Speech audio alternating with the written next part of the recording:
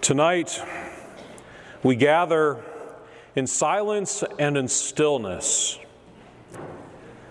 with hearts that are eager and full of hope.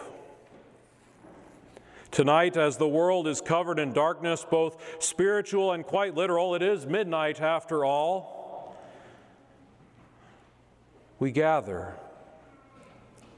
But despite the darkness surrounding us, our hearts did not fear to draw us here to this place, to this church, to this celebration. And our hearts have brought us here because they know something that our eyes do not see and our ears cannot hear.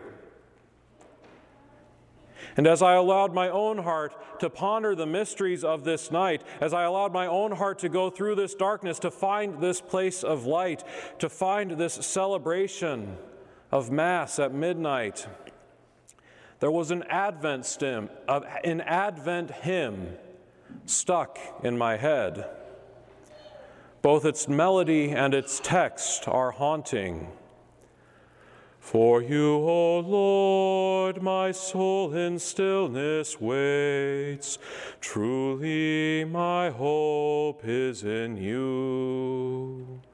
O Lord of light, our only hope of glory, your radiance shines in all who look to you.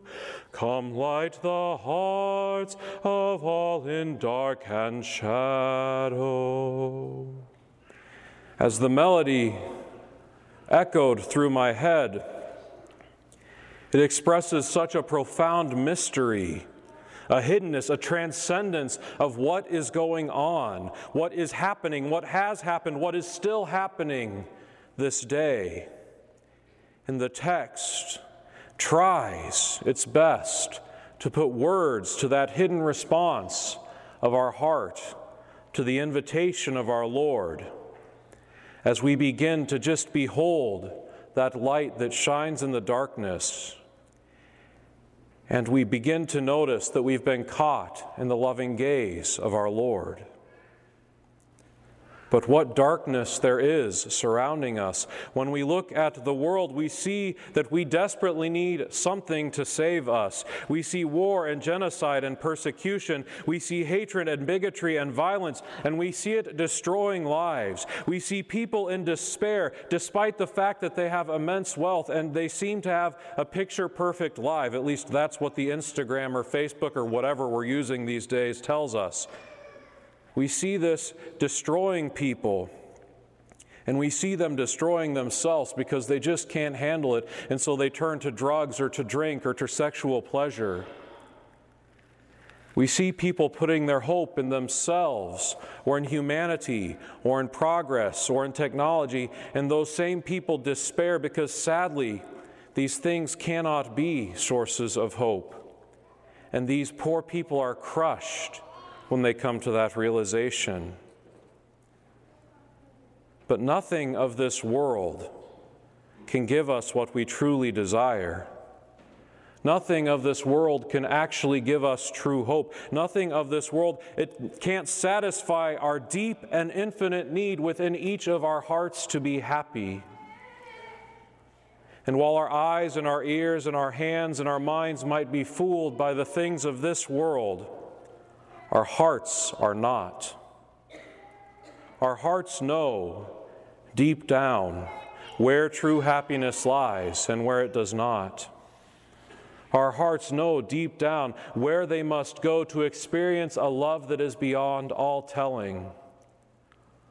Our hearts deep down know where they can go to be filled with hope. We just have to be silent and still and listen. And that is why we are here. That is why when we see a creche and we hear those beautiful words that we heard tonight, in those days a decree went out from Caesar Augustus that the whole world was to be enrolled, which we know is followed soon by, while they were there, the time came for her to have her child. And she gave birth to her firstborn son. She wrapped him in swaddling clothes and laid him in a manger, because there was no room for them in the inn. When we hear those words, when we see the creche, our senses can no longer deny perceiving him, the one for whom our heart longs. We struggle to keep our hearts from jumping out our throats and exploding out of our chests to greet him with joy and exultation. But amid this joy, this exultation, this relief that we experience, we also have to acknowledge there might be a little bit of fear and trembling that maybe we don't want to admit. Because along with the joy comes a question.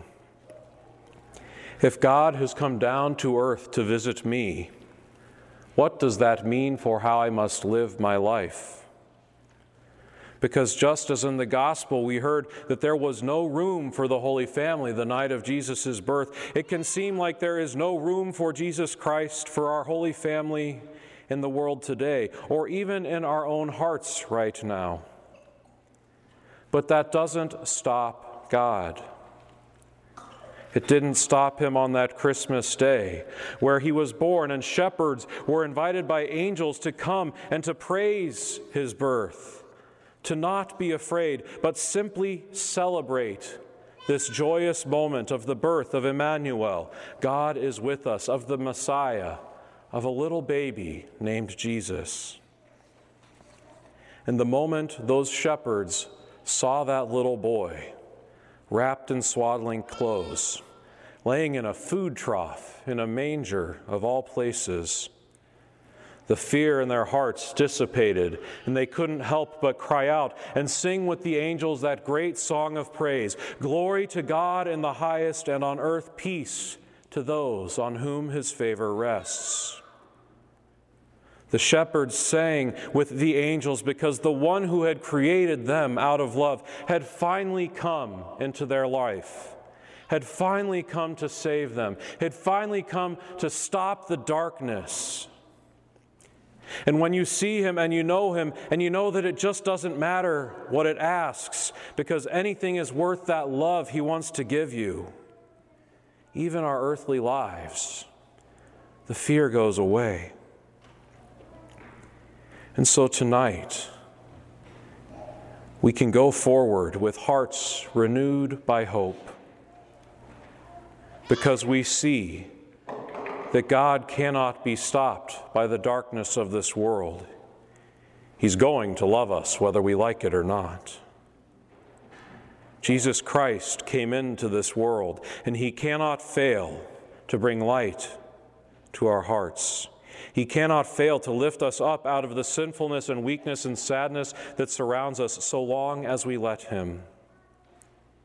And while we will still experience pain and suffering and death in this world, we can have hope for tomorrow, because he has brought us overwhelming love and joy and peace to our hearts. Because tonight we celebrate that God has come into this world.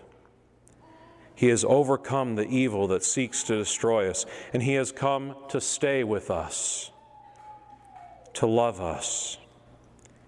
And he came as an helpless infant to do that, to show us that nothing is impossible, not even a little baby conquering all the darkness in the world.